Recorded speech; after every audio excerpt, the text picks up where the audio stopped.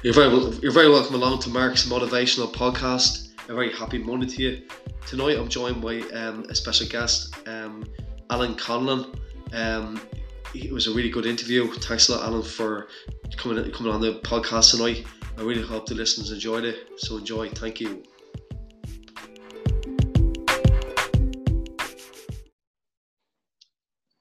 Hello, welcome to Mark's Motivational Podcast. Hope you're all doing really well tonight. Tonight I have a bit of a treat for you. I'm joined by Alan Conlon. He's a marathon runner and he does a lot of triathlons as well. So I'm looking forward to speaking to him. You're very welcome along tonight, Alan. Hi, Mark. How are you? Thanks very much for having me on. It's an absolute pleasure and I'm really looking forward to the chat. Yeah, no, thank you very much for taking the time to come on as well. Like, I really appreciate it. So I suppose we'll start with how you got motivated to start the triathlons and the marathons and stuff like that, Alan. Yeah, I'll take you back kind of to 2015. Yeah. I suppose in 2015, I would have been, overweight. I would have been living a very unhealthy lifestyle. I would have been a typical social drinker. I really wouldn't have placed any emphasis on eating healthily and looking after myself. And with a couple of spurts of moments between trying to get back into fitness and then quickly falling off, I found myself in the pattern of, giving a go for a few weeks and then falling off for a few months. Yeah. So back in roughly November 2015, I got some bloods taken and kind of got a wee bit of a reality check just about the damage I was doing to my health. And then in February 2016, I was challenged to a duathlon by a friend of mine. I don't think there was any hope for me to win that. Against my friend, but I happened to do a good bit of training and quite competitive because I suppose just to give a wee bit of background, I would have been quite sporty and good at sports from a younger age for playing soccer, Gaelic, rugby and played American football. So I always had that competitive nature, but I lost for a few years.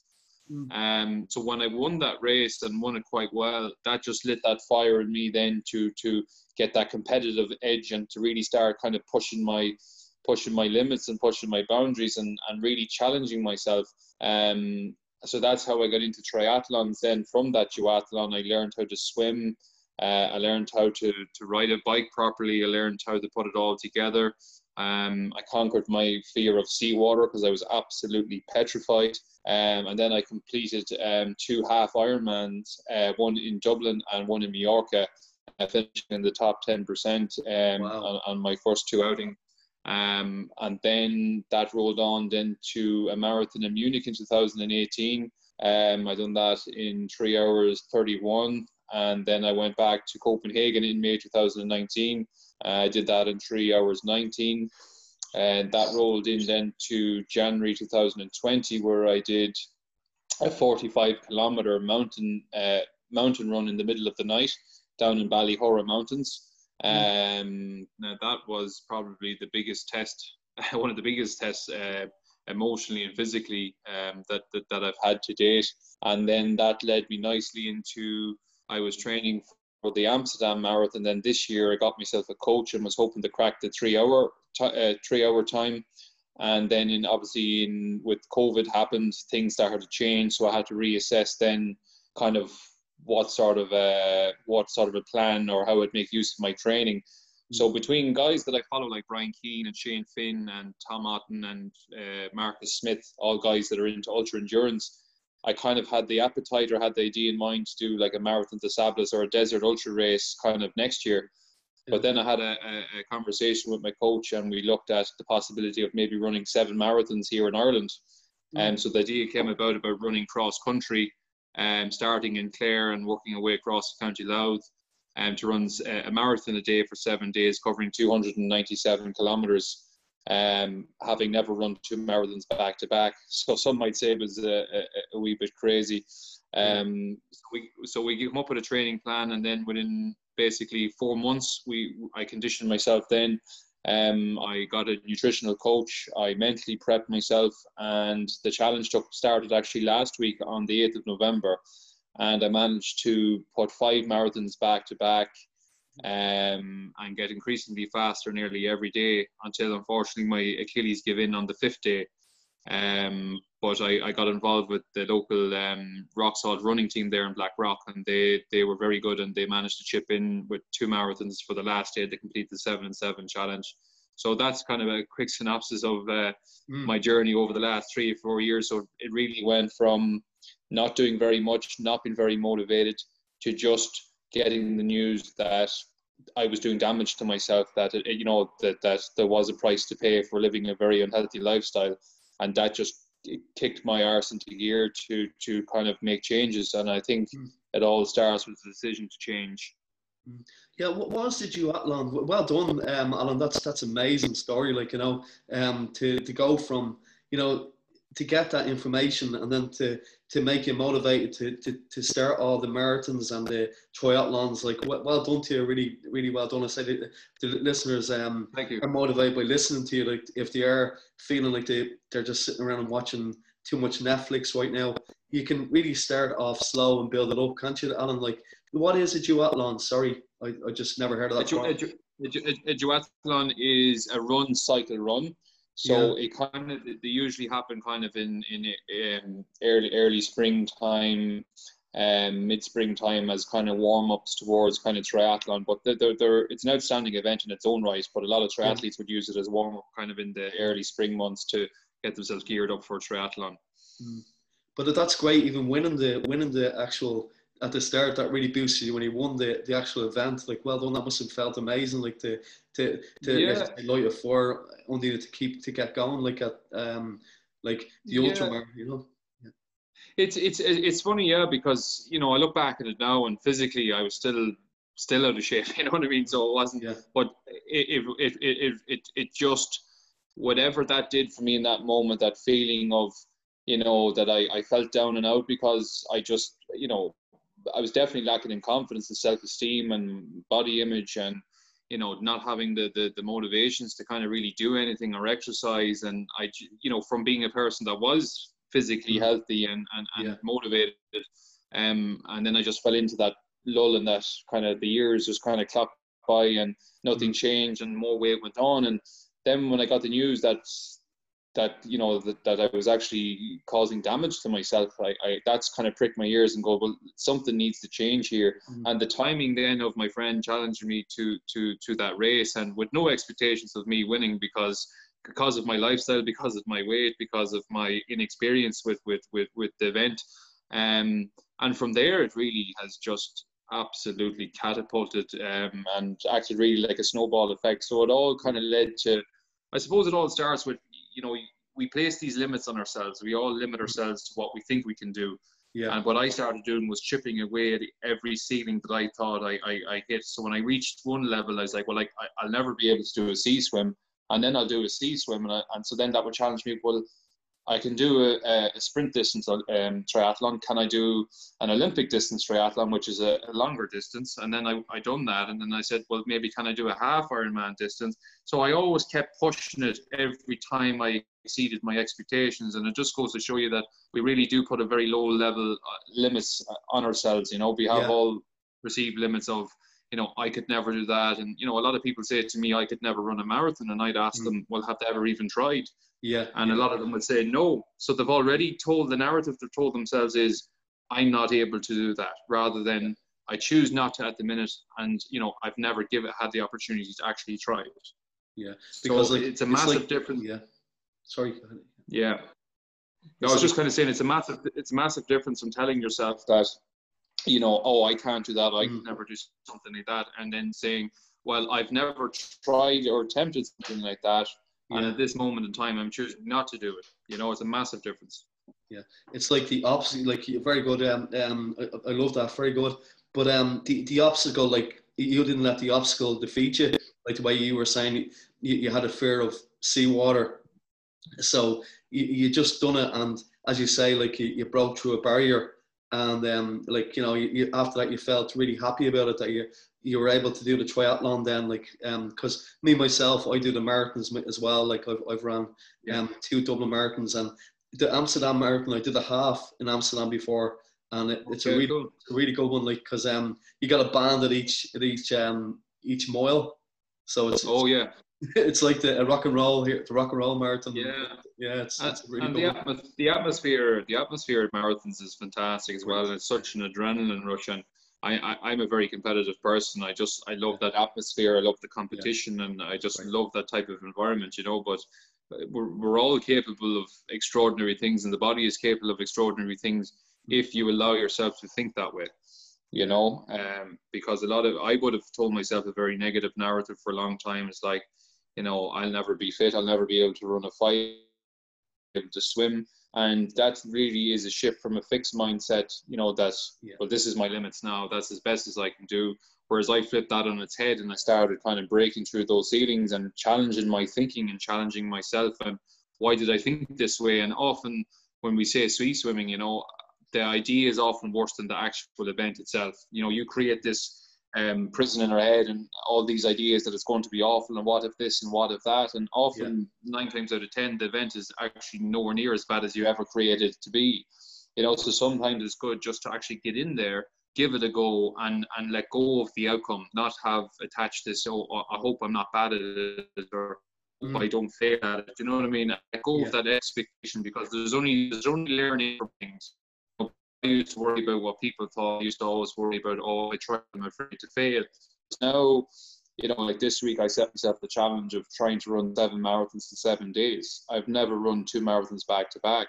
So wow, the scope there for, I suppose, inverted commas, failure is huge, you mm, know. But yeah, I kind of had to applaud myself for having the courage to step up and believe in myself, having no experience or anything like that, to say, I'm willing to give this a go, and if it doesn't work out, I'm fine with that, you know. mm, yeah, yeah. Fair play to you. That's what, like, two back-to-back marathons. And what kind of training did you have to do for that, Alan? Like, what kind of miles would you have to do to train for such an event? Yeah, well, as I said, back in February, I was training to run a 3-hour marathon. So I enlisted a running coach, James Ledingham, based in Kilkenny, Yeah. and I teamed up with James, and we done aerobic threshold testing. So I train specific to heart rate zones. Okay. So Yeah. so James had laid out a structure for me, obviously in an attempt to break 3-hour marathon from February up till June. So I was following a normal training plan specific to my heart rate zones. Okay. So Yeah. then, in order then to adapt to the 7 marathons, the training in itself didn't change an awful lot. There was Okay. definitely a bit more mileage. So I was clocking up. The first month in July, I clocked up about 250, and then it increased about 10% every month. So the longest, I think, was 330 or 340 kilometers in October. So it was all about, we focused on efficiency rather than just long, monotonous miles. There was lots of tempo, there was lots of intervals, there was increasingly long runs, and about being efficient with our heart rate zones and conditioning the body to cope with to recover as best as it can to cope with back-to-back marathons. Yeah. Yeah. Yeah. That's really good because like, when you started first back doing competitive running, how did Yeah. you approach that? Like, another way, before you done your first sorry, the first race you done again, when you were back training for it, the duathlon, was it? Where Yeah. this Yeah. yeah, yeah, like, what kind of training for people listening, like, what advice could you give them if they wanted to get into some kind of um training regime? Could you kind of give the listeners a bit of advice, how to actually start back if they haven't, like, because I'd be the same when I was a kid. I used to do a lot, but then in my 20s, everybody kind of just has that slum where they they go out and they party a lot. But for Yeah. getting back into it, like, what structure did you have yourself, Alan? Well, for the first time, for the first race, getting back into it, again, I'd no experience of ever doing a duathlon, so Yeah. I just kind of, it's a run, cycle, run. So what I did was I practiced cycling the bike, and then I practiced running off the bike. Because Yeah. running is a lot different when you come off a bicycle. Your legs are they're like jelly, and it takes a long time to condition them. So Oh, I just jeez. kind of made that up myself. I made that up myself. But as I went on then and started to gain experience, I sought out help. So the advice I would give to anyone, seek out help from people in the know or people with experience, and get yourself a plan and a structure. I find accountability, having a coach, is absolutely immense for me. The fact that I can have someone who's experienced, someone who's knowledgeable, who lays a structure and a plan for me. And that then I'm accountable not only to myself, but to someone else. And that's just enough for me to keep me focused, even when there's the down times. Because people have to understand, you know, when you get into training, whatever it is, if it's gym, if it's running, if it's cycling, you're always going to have ups and downs, especially if you're working full time or you're married or you have kids or you have a personal life. There's going to be ups and downs, and you're not always going to be breaking your PBs. So I think it all starts with kind of putting your ego aside. I mean, I think it has to start there. You know, people often say, oh, I used to be able to run 5K in this time. I used to be able to cycle, you know, in this time. And it's like, well, that's all in the past. That's gone now. So you have to park your ego aside and start from where you are now, and not focus on the past and not focus too far ahead. Focus on what you can do now. Get yourself a coach, get yourself a structure, get yourself some accountability, and set yourself a goal. Because I often found that when I set myself a goal of running a marathon or doing a race, but those evenings where I come home from work and I'm tired and I just want to sit on the couch and watch Netflix or eat biscuits, the decision-making process became a lot easier, because then I would say to myself, does sitting here on the couch take me closer to my goal of completing that race, or does getting off my arse and get out and put my runners on to get me closer? So that eliminated the kind of, whereas if I don't have anything planned, I'm sitting on that couch all evening and I'm eating Pringles and I'm watching Netflix. Yeah. So it's about understanding yourself and finding a way then to kind of find your own motivation to what, because everyone is different. We're all different individuals and different motivations and different wants and different needs. So understand yourself what works for you. If that's a little treat maybe after you run, so be it. If it gets you out, you know. So do what works for you.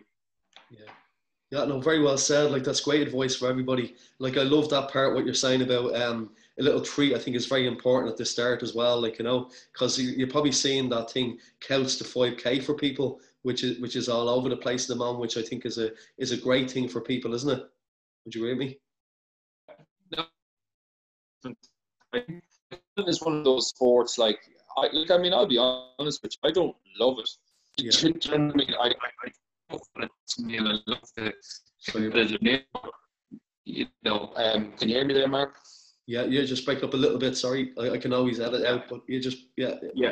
No, that's fine. I was just saying there that running is one of those sports. It's very cheap, you know, a pair of runners, and you know, you can get out at any time with very limited expense. And you know, I'd always say to people, don't look at it as just running.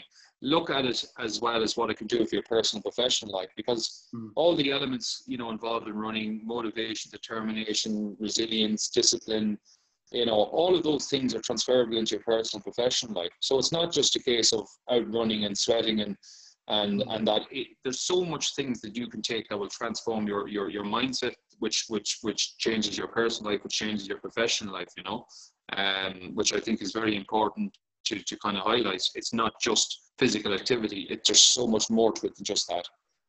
Yeah, well said. Well said. I agree with you 100% there, because and there's loads of other ways that you can be motivated to do exercise. Like, speaking from a personal point of view, when I was, like, as I said, we all kind of in our 20s, we kind of can just relax and not do a lot of exercise. A lot of us can be like that, have a stage, and it could be not be their 20s, but some kind of stage in their life.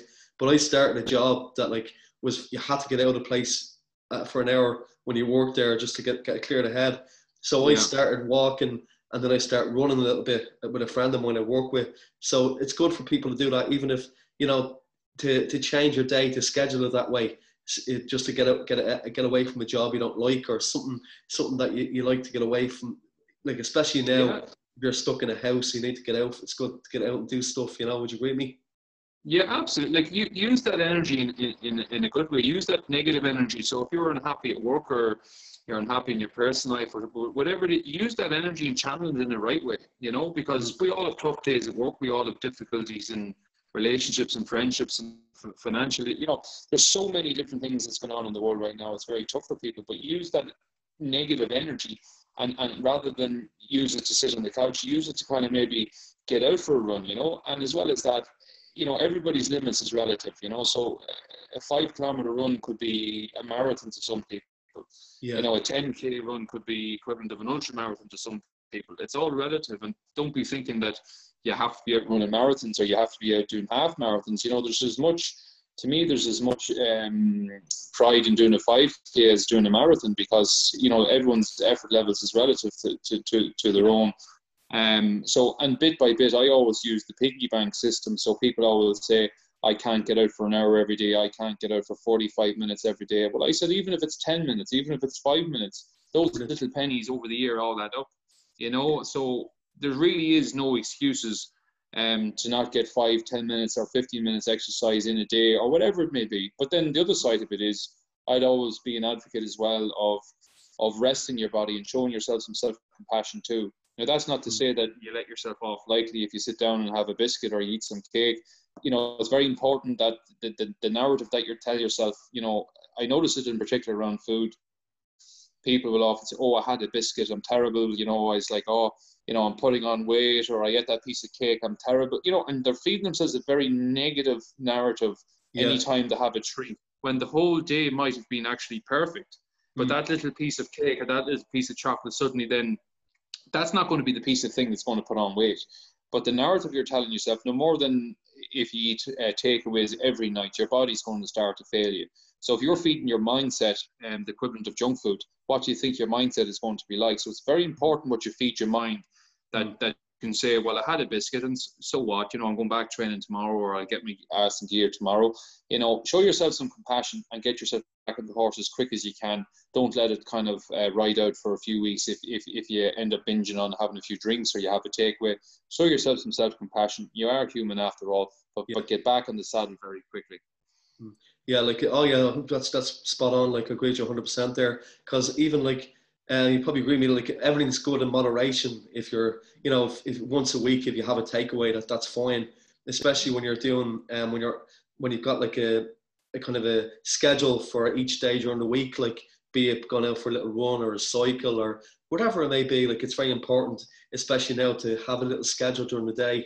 Like I was saying in the previous podcast, if you kind of schedule your day, if you do your morning routine, is very, very important, I think, to set yourself up for the rest of the day. Is there any kind of schedule you do yourself, Alan, that during the day that, you say in the morning routine? Yeah, I do actually. Funny enough, I kind of work shift work, so it can kind of adjust itself. But at the same, I have a routine for most days, and that can all change. I'm just looking at one of my whiteboards that I had for my race plan last week, and so I write stuff up on a whiteboard, and I'd say my task maybe to get done today. So I'll say, if I'm meeting a friend for coffee, or if I need to make a couple of phone calls, or if I need to sort out a few admin things, then I slot in my training. If I need to do some food prep, so I think again, when you write down kind of goals or specifics throughout the day, it doesn't have to be every nitty little gritty thing, but main points that you need to get done in the day. I think when you write them down, and again, it makes you accountability. There's the word that pops up again, is accountability. Writing those tasks down, the best way to eat an elephant is by piece, little by little, and so I would say the night before going to bed, I sometimes would take out not every night, but I'll take out a logbook there, and I'll write down maybe 5 or 6 jobs or things that need to be done, and I kind of put a rough time on it at that, so allowing yourself some flexibility for unplanned changes or issues popping up without the day. But I think when you see it written down, when you get up in the morning, and the satisfaction of ticking off the list as you go along is immense. And once you get into that kind of habit, it's a bit like driving a car. When you're first starting to clutch a car, I don't know about you, but I was absolutely terrible. Getting the gear stick not to make strange noises. But now, you hop into a car and it all becomes automatic. Seatbelt, indicators, so build these habits little by little. Stephen Dunier says, marginal gains over time produce significant results. And sometimes people can get so focused on the end result and then how far they are away from it, rather than focusing on the day by day, the little bits in between. That's part of the journey to get you to your goal. Brilliant. Yeah, no, that's brilliant. Yeah, because I agree with you 100%, Alan, about taking stuff off. It's just something about that. It's great because, like you say, it's second nature after a while when you're doing it so long. But it's good. I agree with you the way you say don't put every nitty gritty thing you're going to during the day, but just the points that are actually bringing towards a goal. Just say, you're doing your Yeah. next triathlon or whatever it is, like ultra marathon, or like, well done for all that. That's amazing, because I've done 2 marathons, and I actually love the half marathon distance. Do you ever do the half marathons? Because Yeah. I find it's a great way to see different countries and different places, and you're not Yeah. too tired afterwards to have a bit of fun as well. Yeah. Yeah. Well, I remember I was in Munich I went over with a friend, and we both done the Munich Marathon, and let's just say we found our way to an Irish bar now, and we're singing karaoke till all hours of the night. So Yeah, not only we found the extra stamina after the marathon. Yeah. Yeah. Can you hear me okay? Yeah, no, perfect. Sorry, you froze a little bit there. Sorry about that. Maybe it's the internet in my house. Sorry about that.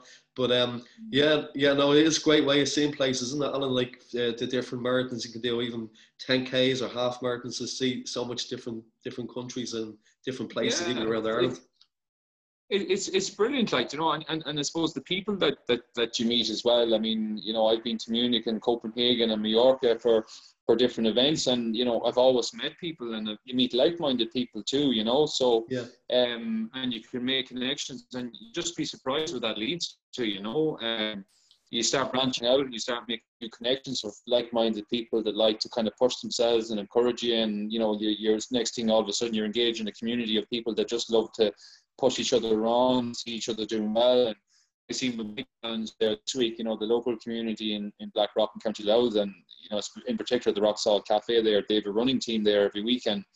People in shipping out, helping me out, and the support has been amazing. And it just, my eyes were opened up to a wonderful community there, and people just getting behind you, because that's the positivity that running and that can do, is just you meet like-minded people, and that can really open up new doors for you as well. So it's not just running, and it's not just exercise. It just can open up so many doors and so many opportunities for you. So I would say to people, just don't see it as running, because you might never get attached to it. See it as a world of opening a door to a world of possibilities.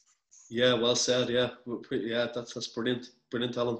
Because like, no, like that's brilliant that you've came so far, like from being in a kind of a rut a couple of years ago, like that must feel now incredible that you've gone so far and you've achieved so much. Like that's how does that feel? That must really make you feel really good. Yeah, I suppose it's the real transition, I suppose, has been, the experience of what I've learned about myself. Really, it's understanding myself now, kind of inside out. I've understand when I first started getting into the sports, I would have been very hard on myself. Maybe I've had some bad races, and I criticized myself or give myself a hard time, or I probably wasn't learning from mistakes that I made, and I used to get very frustrated with it. Whereas now I can say, I didn't achieve my goal of 7 marathons in 7 days, but I did 5, and I'm absolutely ecstatic about it. And I've matured, and I've gained experience, and I'm aware that there's ups and downs, and I'm aware that a very strong mindset is required. I'm aware that self-compassion is required. I'm aware that, I've learned so much about myself. It's a very nice place to be when you know yourself very well, and you know what your strengths are, you know what your weaknesses are.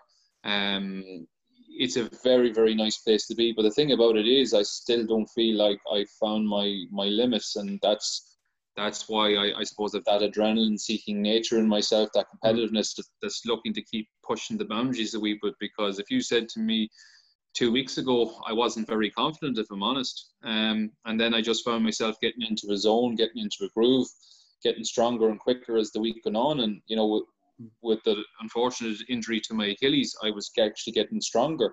And after the first marathon, I woke up in the middle of the night with cold sweats, thinking, Jesus, what have I done?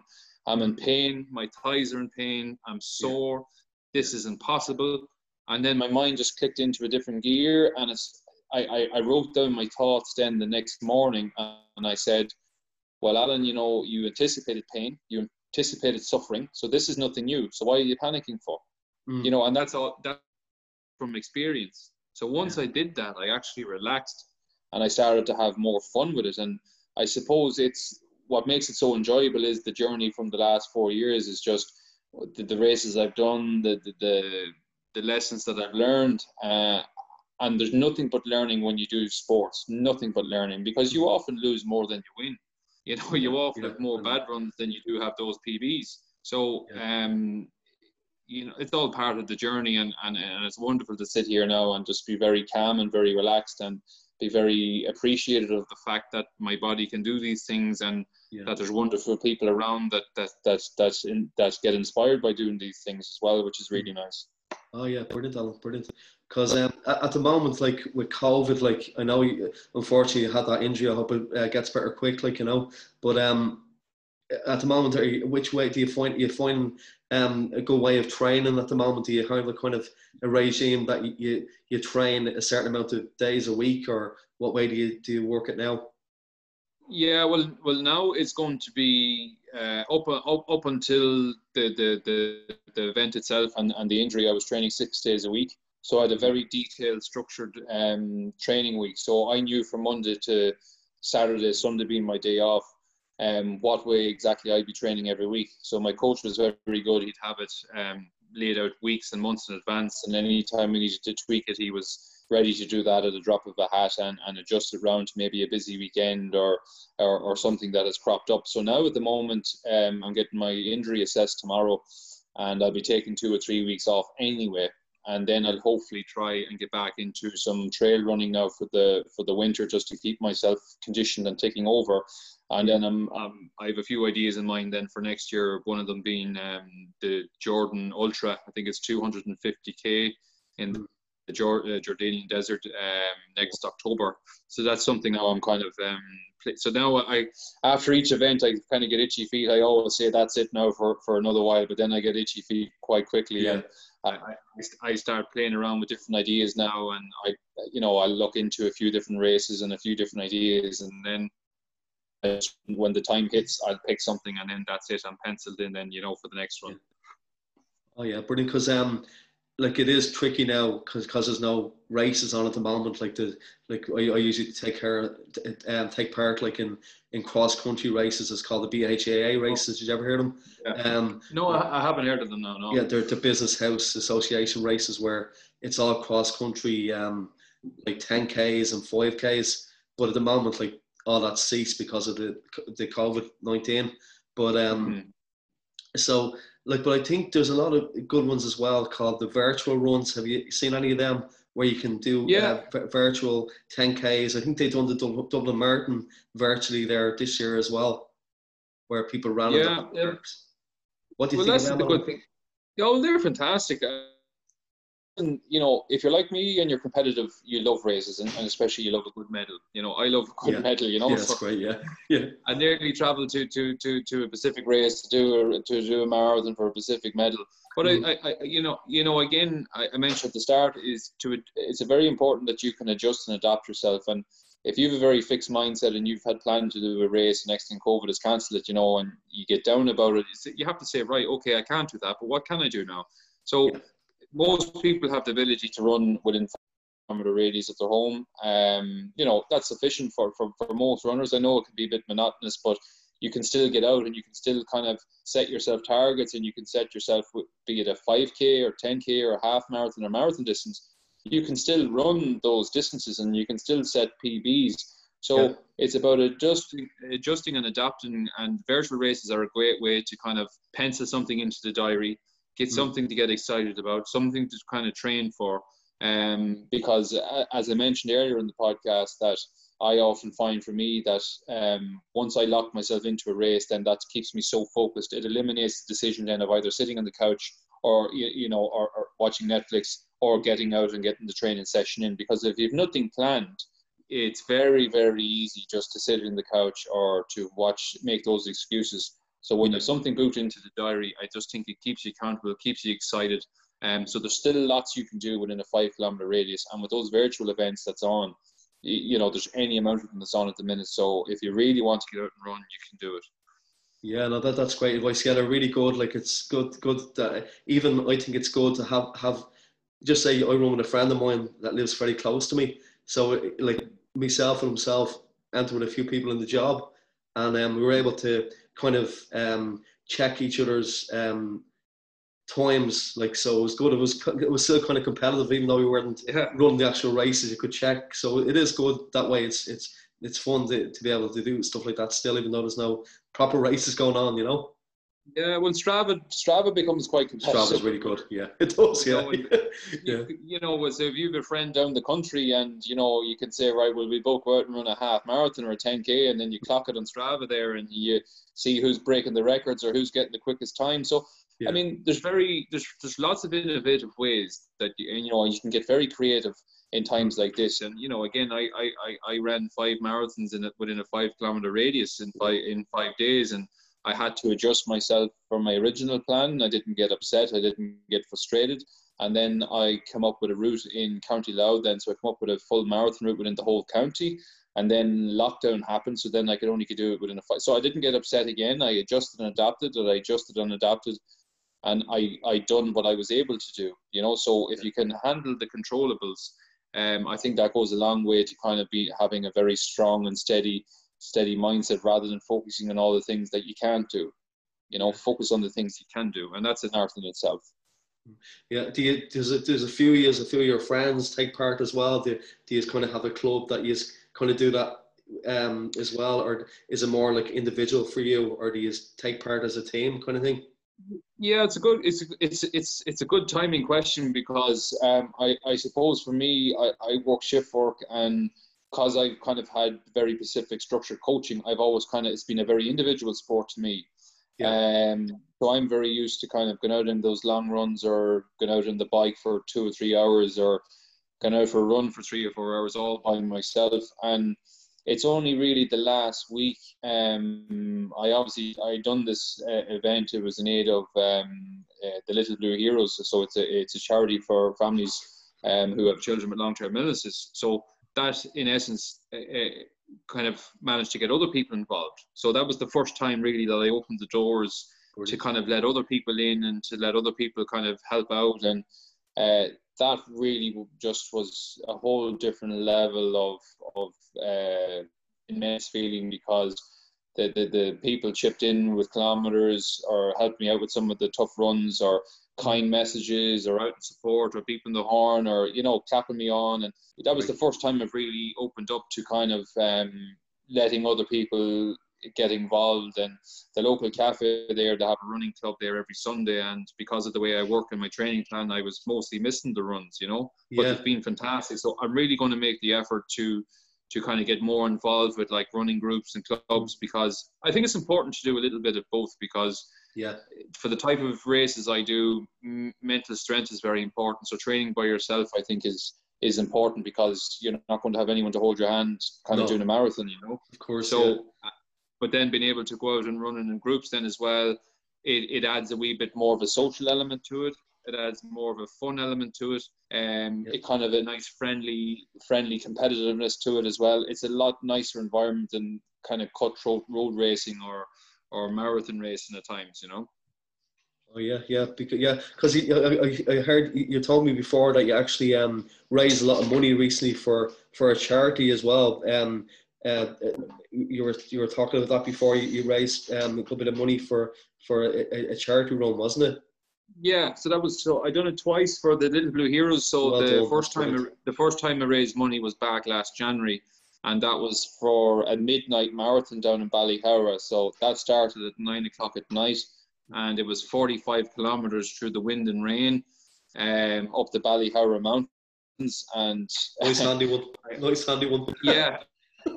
Everything went wrong. I put my back out. I started to cramp. My grinds started to get sore. I felt sick. I actually have it documented on my Instagram page there, the kind of little videos that I took, and you can tell I look extremely ill, and I managed to keep kind of pushing myself on. And I remember getting to the top of, I think it's Ballyfin Mountain, and I was on my hands and knees crawling at the top, and I was really, really cold. And this girl came over to check to see was he all right, and I just projectile vomited everywhere. And I said, that's it, I'm done. This is over. I can't physically go on anymore. Yeah. And then I managed to stand up, and then I managed to kind of gather myself, and then I managed to keep moving my feet again. And you know, that was probably the greatest learning experience that I've had in terms of any races I've done, because I learned that even when you think you're done, you're not done, you know. Yeah. It's a very fine line between knowing your body when it actually is properly injured and when it's just your mind playing tricks and you telling you that you're done, and understanding that difference.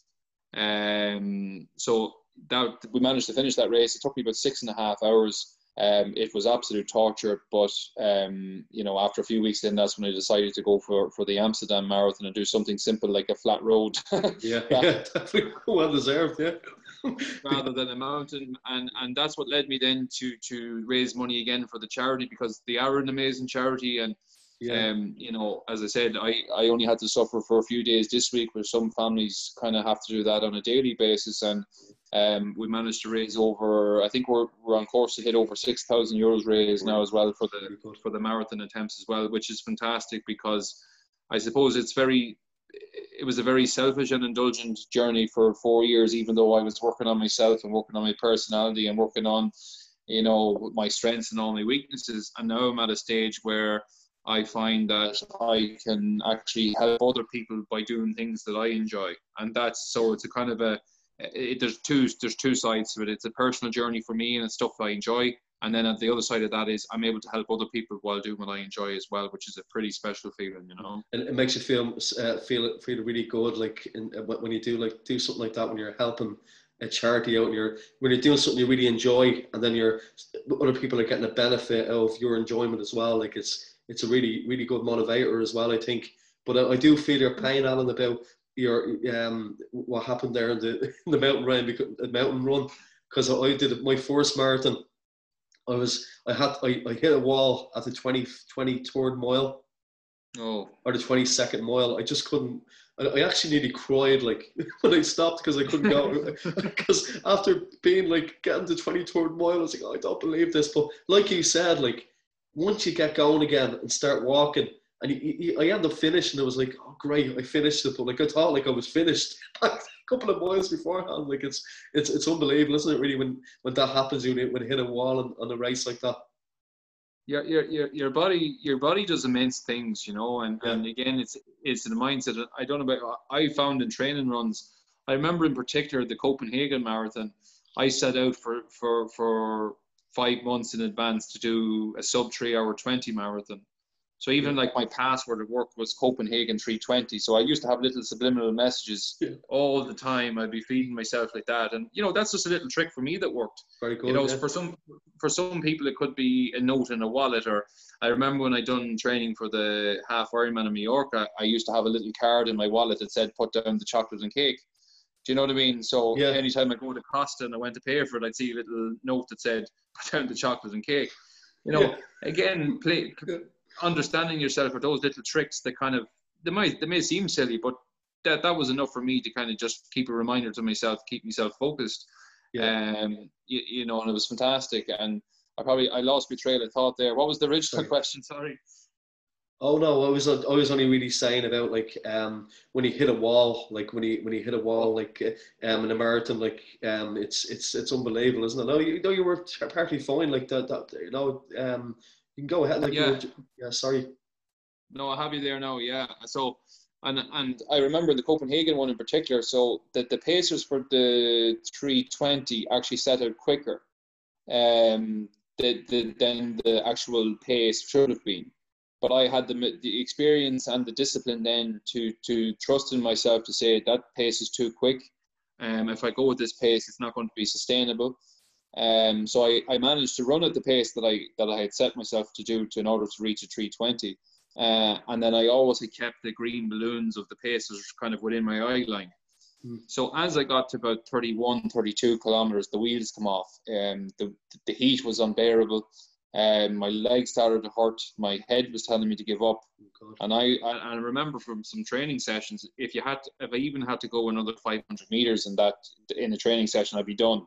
You know, but I had another at least 10, 12K to go. But I just managed to channel all that kind of experience and all the pain and suffering from some of the races and all the mistakes and all the things. And I managed to get myself in the mindset of, I'm getting that bloody time. And, you know, the little things like the messages put down the cake, or the little thing about the password, Copenhagen 320, all those subliminal messages, that's what I was feeding myself for months in advance.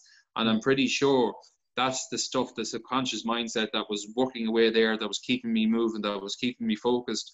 And I managed then to sprint down the finish line, then to finish in 3:19:21 seconds. You know, and that was the best feeling in the world, because I'm telling you here now, and you've experienced at marathons, I was cooked at 30 kilometers, done. And my body somehow managed to just to get itself in such a state to keep carrying itself and build that momentum. And that was probably one of the most satisfying races I've ever done, because of just how I managed to dig in, and I managed to hit my goal kind of just under 40 seconds, you know. It was absolutely amazing. Congratulations, that's great. That's really, really good. Like, that's really inspirational, right? Who's listening to kind of, you know, even though you think you're done and you're cooked, just if you push that little bit harder, like I think I probably heard before, when just say you're out, if you're starting off running, like if you're starting off anything, every time you go out, just even push yourself a little bit further every time. And by doing that, you'll get to your, you'll get faster, you'll be able to run further, or whatever you're doing. It can be really good, you know, just try and improve. If you can improve a little bit every time, you know. Yeah, I think as well as finding things that kind of scare you a wee bit, because I don't know if you read a book, Susan Jeffers, Feel the Fear and Do It Anyway.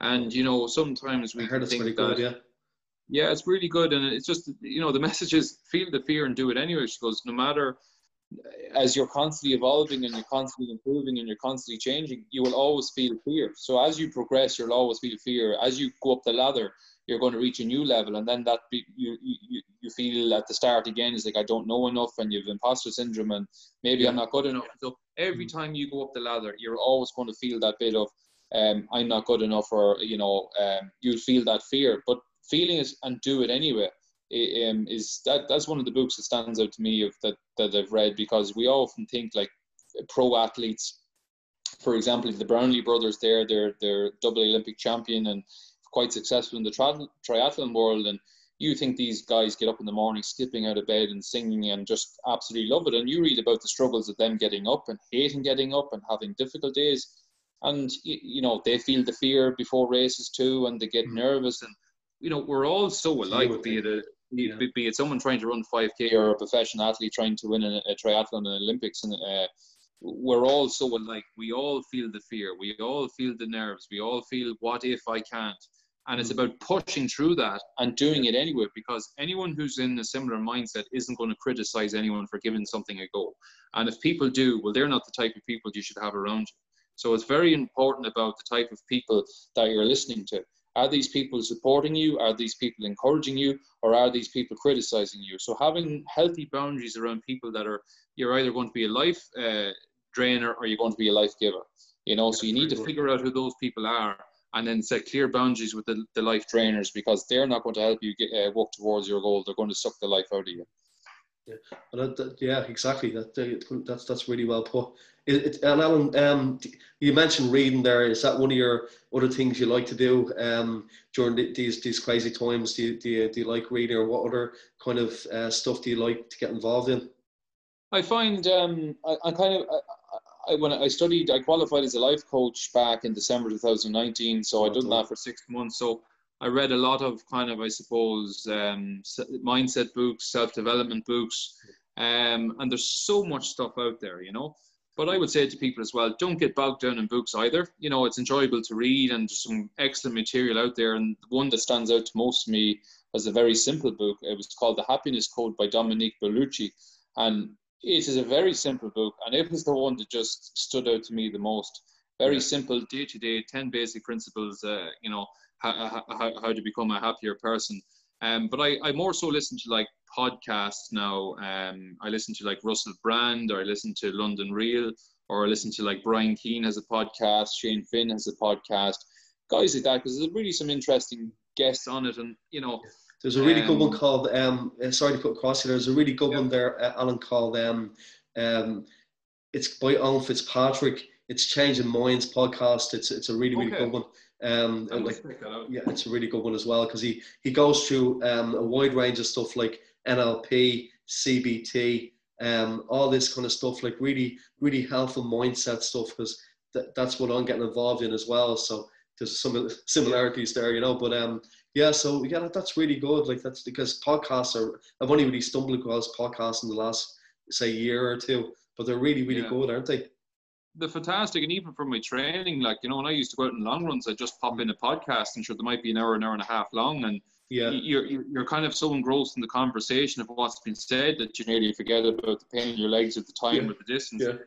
So they can be a really good training tool. But I suppose one thing I would say about books and podcasts, I think they're fantastic, and I would encourage people to pick up books and reads, because there's nuggets of information everywhere.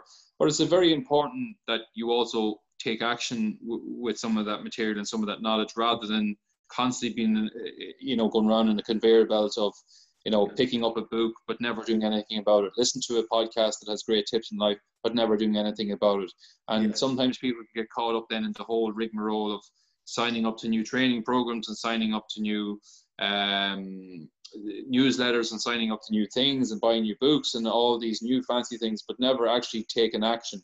You know, so these things are fantastic, but be inspired and take nuggets of information from all sorts of different people and all sorts of different books, but take action, you know, let them help you, let them act as a catalyst, let them inspire you, but take action in your own life. Because I think that's when people can become unhappy, is when, you know, they aren't taking action, or being the person I was that wasn't taking action. I was happy to sit on the couch. I was happy to eat fries. I was happy to binge and takeaways.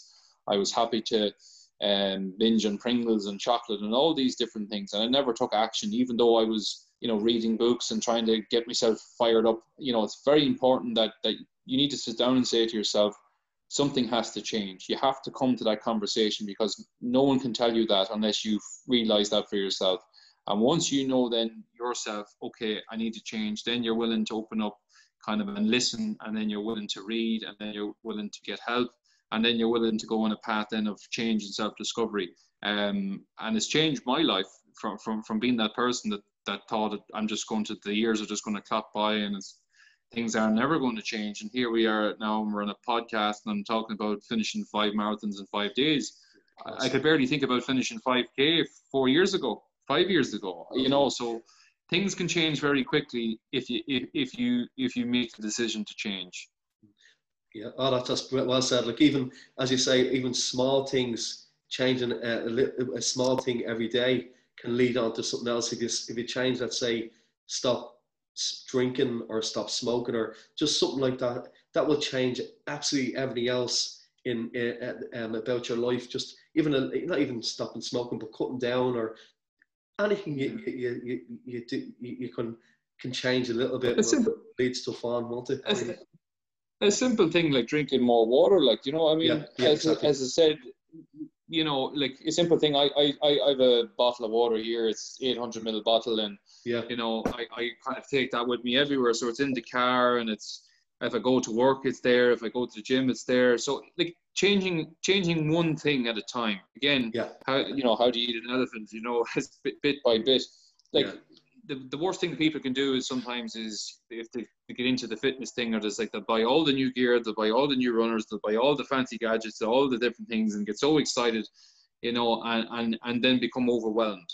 So especially if you're starting kind of from a level where you haven't trained in a long time, or maybe you haven't had the motivation, or you're lacking that confidence, change one thing at a time. If you can go out for 5 minutes a day and then increase it by 1 or 2 minutes even, you know, just do something that increases it slightly. If you drink a litre of water a day, try and drink 1.5 litres a day. Simple little things, and then you build momentum with that, you know. And again, as we talked about before, is the marginal gains, you know, and that's, people are always looking for the heavy hitters or the home runs of, you know, if I want to go to the gym, I want to be ripped with a click of a finger, rather than the process of, you know, getting good sleep, you know, food prep, discipline, training, cutting out alcohol, cigarettes, all those little things that people don't see. It's like the iceberg effect, you know, all people see is the tip. They don't see underneath where all that hard work and all that graft and all that discipline and all that stuff. Enjoy the process. Focus on the here and what I do to get myself closer for the goal. It's great to have a goal and keep that in mind, don't get too overwhelmed by it, because then you're constantly going, how far away am I from achieving my goal? Focus on the here and now and the day to day and what you can do today to be closer to your goal, whenever that is. Yeah, the process, isn't it? Like, to concentrate on the Yeah. process of getting there, because goals can be great, but a lot of people, when they reach their goal, they're happy for a while, but then they're looking for something better then, but then they're not enjoying. If you enjoy the process of getting there, rather than setting massive goals, maybe do a small goal to get towards, and enjoy the process, really, isn't it? It's about that.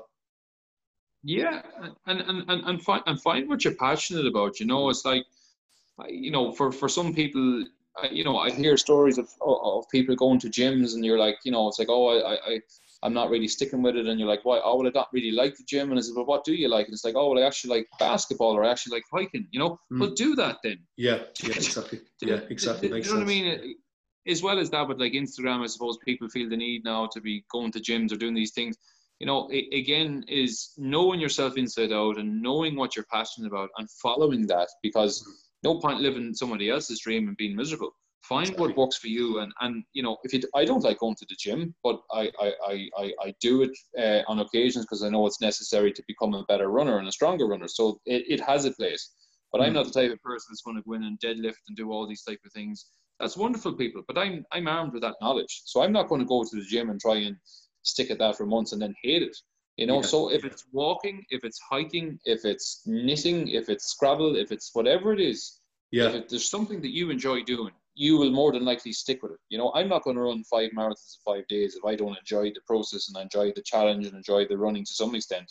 It's not going to happen. So finding what you actually enjoy and turning that into an exercise or some sort of fun hobby or competitive thing, whatever it may be, and then stick with that. Yeah. Oh, well said. And I've really enjoyed this podcast, Alan. You've really given the listeners a really good insight on motivation as well. So I really appreciate that. I might just ask you one or two things. I ask most of the listeners that come on just before we wrap it up. So the first thing, what was your favorite book you've read? Do you have any favorite books or favorite authors that you've read? Yeah, that one sticks out. I mean, Jesus, there's so many. I could list you off 10, 15, but the one that stuck out to me, just in particular, for whatever reason, The Happiness Code. I mentioned it earlier. The Happiness Code by Dominique Berlucci, the 10 keys to happiness. It just stands out to me. It's so simple, it's so relative, and really does. It's a very thought-provoking book as well, and that really helped me kind of my approach and kind of helped me on the track to where I am now. So that is one of the standout books that I read that was very, very inspiring. Brilliant. What's that called? The Happiness Code, is it? The Happiness Code by Dominique Berlucci. Oh, yeah, that's great. Thanks very much for checking that one out. And the next thing, thanks very much, Alan. The next thing, would you have a favorite band or musician yourself? Oh, Jesus, I can be quite cheesy with my music now. It's a bit like my interest in sports. It can be quite sporadic. Like, I always say my cheesy joke is Billy Ocean. I says, besides the Pacific, he's my favorite ocean. Very good. Yeah. But no, I listen to I love acoustic kind of music. There's no one in particular that stands out at the minute. I kind of was such a rare. I listen to Andrew Bocelli. I could listen to Guns N' Roses. I could listen to modern pop. I could listen to Queen. So it's quite diverse, and depending on the mood that I'm in, I do like very calm, relaxed kind of music when I'm chilling out. But then I also like the kind of real high tempo kind of music when I'm out, kind of on a kind of a fast speed session. So I wouldn't have anyone that stands out to mind, but Billy Ocean stands out for some reason. Oh yeah, yeah, very good. Because it's funny, you just got Guns N' Roses. I was meant to go see them in July. They were playing in Marley Park, and because of COVID, all these concerts. Have you been to? Do you like going to any concerts, or have you been to any? Yeah, I've seen Guns N' Roses in Slane. I think that's about 2.5 years ago now. Oh yeah, was it good? They were in Slane, and I've been to a few concerts. I suppose trying to find that balance of training and competition mixed with it. So I've definitely found a much better balance in my life now, even though I'm training just as hard. But I've given myself allowed more time for personal life, and allow myself to kind of spend more time with family and partner, and in doing those kind of enjoyable things like concerts, because, you know, again, we're not a professional athlete. I'm only an amateur athlete, or who has a really, really good hobby. And I think it's very important to find that balance, you know, and to enjoy yourself, because life's for living, and we're not going to be here too long, and make the most of it. Oh yeah, of course. No, great. Yeah, thanks for that. No, just so I'll probably ask you, just say you didn't live in Ireland. Is there anywhere in the world you'd like to live, bar here, bar this country? It's funny, I was only asked that question 2 days ago, and for some reason I can't give you a proper explanation, other than I'd love to live in Munich, in Germany. Yeah, I speak a little bit of German, and I've done a half marathon there, and I've done a full marathon there, and then I've been there another 2 or 3 times, and I just think it's a beautiful city. It's just, I can't explain it. It's just a place I'd love to live. Yeah, I have to check that place out. Thanks very much. Yeah, I have to check that place out. I haven't been to Germany. That's one place that's on my bucket list. All right. Yeah, thanks. Yeah. The Munich, there's a big Munich drink festival as well. Is that it? Yeah, the Oktoberfest is there, and you know, it's obviously not on. It mightn't be on this year, but like, there's so much there. You have the Glockenspiel in the city, and then you have obviously Bayern Munich, the Allianz Arena, Bayern Munich Stadium. Yeah. But I just love it, and aside from that, probably Copenhagen as well. It's a stunning city, like very, very chill vibe to it, and one of those type of cities you could definitely see yourself living in, rather than just a holiday. You know, it's a very cool place. Because funny you should say, the Amsterdam half marathon is really good, because it finishes up in the Olympic Stadium in Amsterdam as well. So it's all the different nationalities cheering people on when they come into the stadium. So that's a really good one to check out, like, for anybody that's listening. That's excellent, because that's the same in Munich as well. The Olympic Stadium that's in Munich, that's the finishing lap is in the Olympic Stadium. It's great. You know, and I remember that's they play these flashing lights as you come into the stadium, and they play that song by Van Halen, Jump. You know, you're coming around to do your big finishing lap then for the marathon, and it's in the Olympic Stadium, and it's absolutely spectacular. So like we mentioned before, you know, you can mix the sport, and you can mix that with a wee bit of travel too, and you can get the best of both worlds. It's absolutely fantastic. No, it's a great way of seeing places. I agree with you 100%. Really is. Yeah. But that's really it. Just maybe might ask you one other thing. If you could kind of give anybody, before you go, advice about motivation, like what would it be? Just say you had a billboard to write something on for the world. What would you say, Alan? Funny enough, I was thinking about this before I come on, about the word motivation, and sometimes I struggle with it, because, you know, people feel this need, you know, to wake up as, I'm not motivated today. What's wrong with me? You know, and let me tell you, there's nothing wrong with you. You know, I would say it's determination. You know, motivation comes and goes. It's not something you're always going to feel. It's not permanent. No. It's not permanent, and it's something that, you know, some people say, oh, I haven't the motivation to go to the gym today, or I haven't the motivation, and go, that's okay, that's fine. You know, it's not always going to be there. I don't jump out of bed every day and say, geez, I'm going to run a marathon today, or I'm going to take on the world today. There's days I struggle to even put on my socks. You know, I mean, that's just reality. So I think when you understand that, again, I call that self-compassion, and being kind to myself, and understanding myself. And once you understand that a wee bit, I don't give myself a hard time for maybe staying in bed an extra hour, because some people do. Some people say, you know, oh my God, I'm disgusting. I stayed in bed for till 12 o'clock, and so what? So what? You know what I mean? Exactly.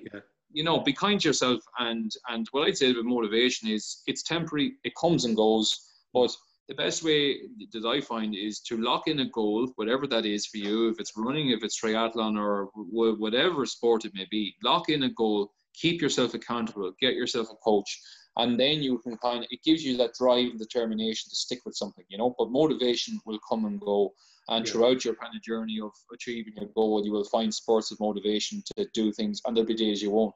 And once you understand that, I think then the journey becomes a lot easier. Yeah, well said. That's brilliant. Yeah, because I don't know if you ever heard of Zig Ziglar.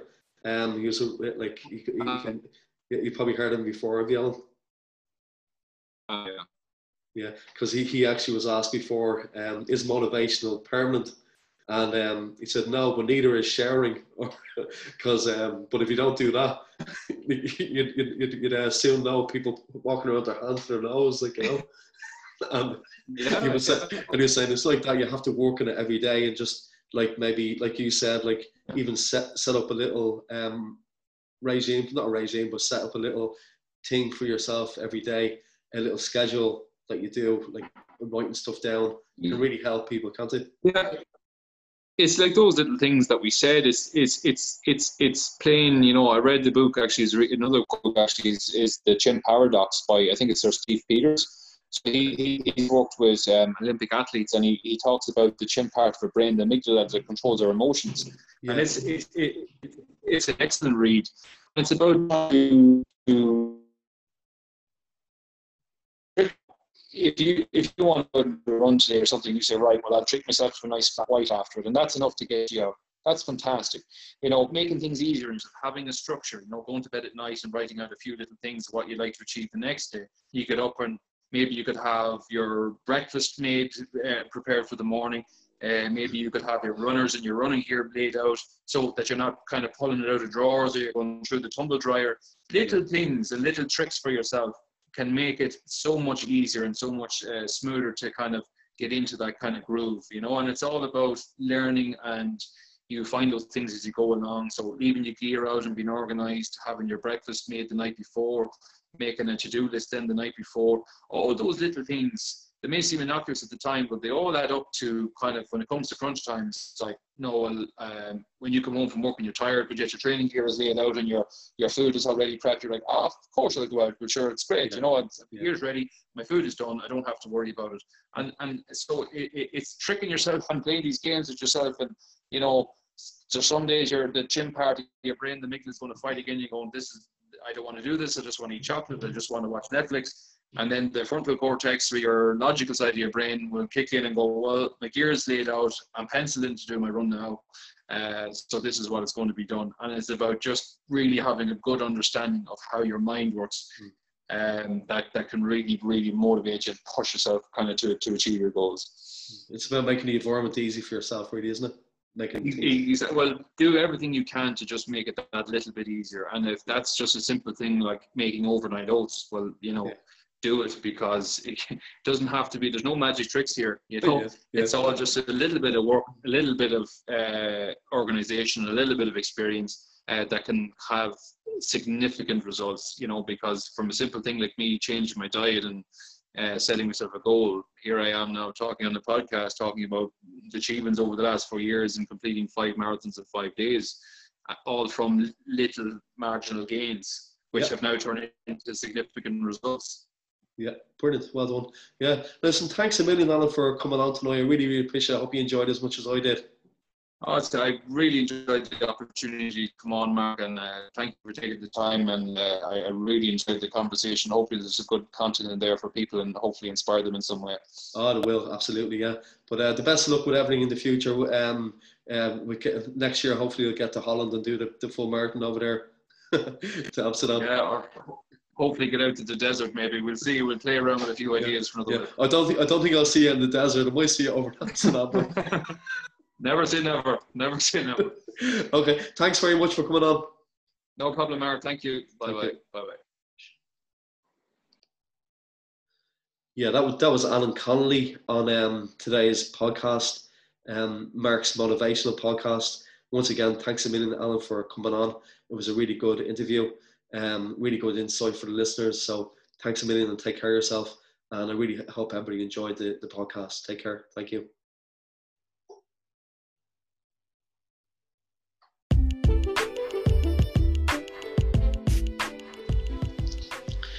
Yeah, once again, thanks a million, Alan, for coming on the podcast, and I really enjoyed the interview, and the very best of luck with everything you do in the future. So I hope you all enjoyed the interview as much as I did. So tomorrow morning I have another treat for you. I'm interviewing a lady called Fiona Sherlock, who's released a really good book, so stay tuned for that in the morning. Okay, take care, see you soon, good night.